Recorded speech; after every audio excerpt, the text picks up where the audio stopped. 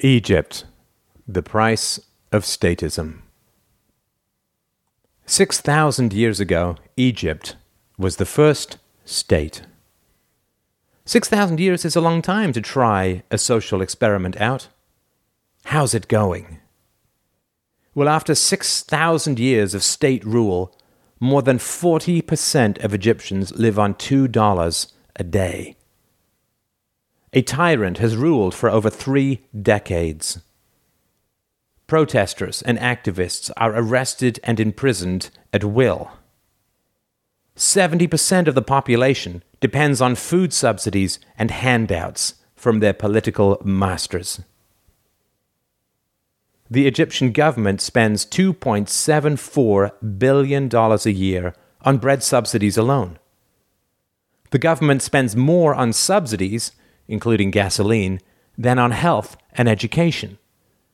This breeds ever-increasing political corruption and favoritism, endless dependence on state handouts, and destroys Egyptian agriculture because it's impossible to compete with almost free food.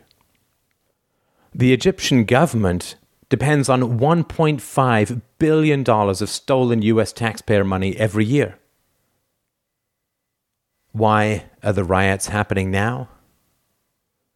Well, the food price index has jumped 32% in the second half of 2010, and Egypt is the world's largest wheat importer, reliant on countries like Russia and Pakistan for its food supply. The Russian and Indian governments have both recently banned grain exports, cutting off Egypt, among others. Egyptian agriculture has tried to make up the difference, increasing its output by over 20% recently, but it's not enough. Fires in Russia destroyed hundreds of thousands of acres of grains. Canada's wheat crop was decimated by heavy rain.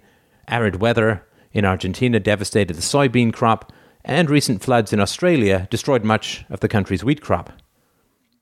But it's much more than that. In America, 1/3 of the U.S. corn crop is forced by government edict into ethanol production, significantly affecting world food prices.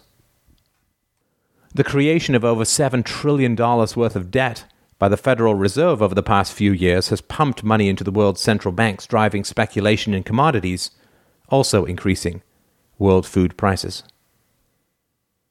Interestingly enough, my sources tell me that the police have vanished from most neighborhoods, and so people have simply gathered together to peacefully protect their own property from others. A perfect example of the spontaneous order that always emerges when the state withdraws. So, to the friends of freedom in Egypt, I say, forget about choosing a new ruler. Look around at what is working in your own neighborhoods right now. No taxation, no arrests, no subsidies, no debt. And imagine the possibility of not choosing another master at all. Where are you going to go politically? American-style democracy? Look at the gas canisters that are choking you, made in the USA. Look at the bribes of the American government that keep your rulers in power. Don't head that way. Egyptians, stop choosing your rulers. Make the only choice that matters. No rulers. 6,000 years ago, Egypt was the birthplace of the state. Wouldn't it be wonderful if in 2011 it also turned out to be the grave of statism?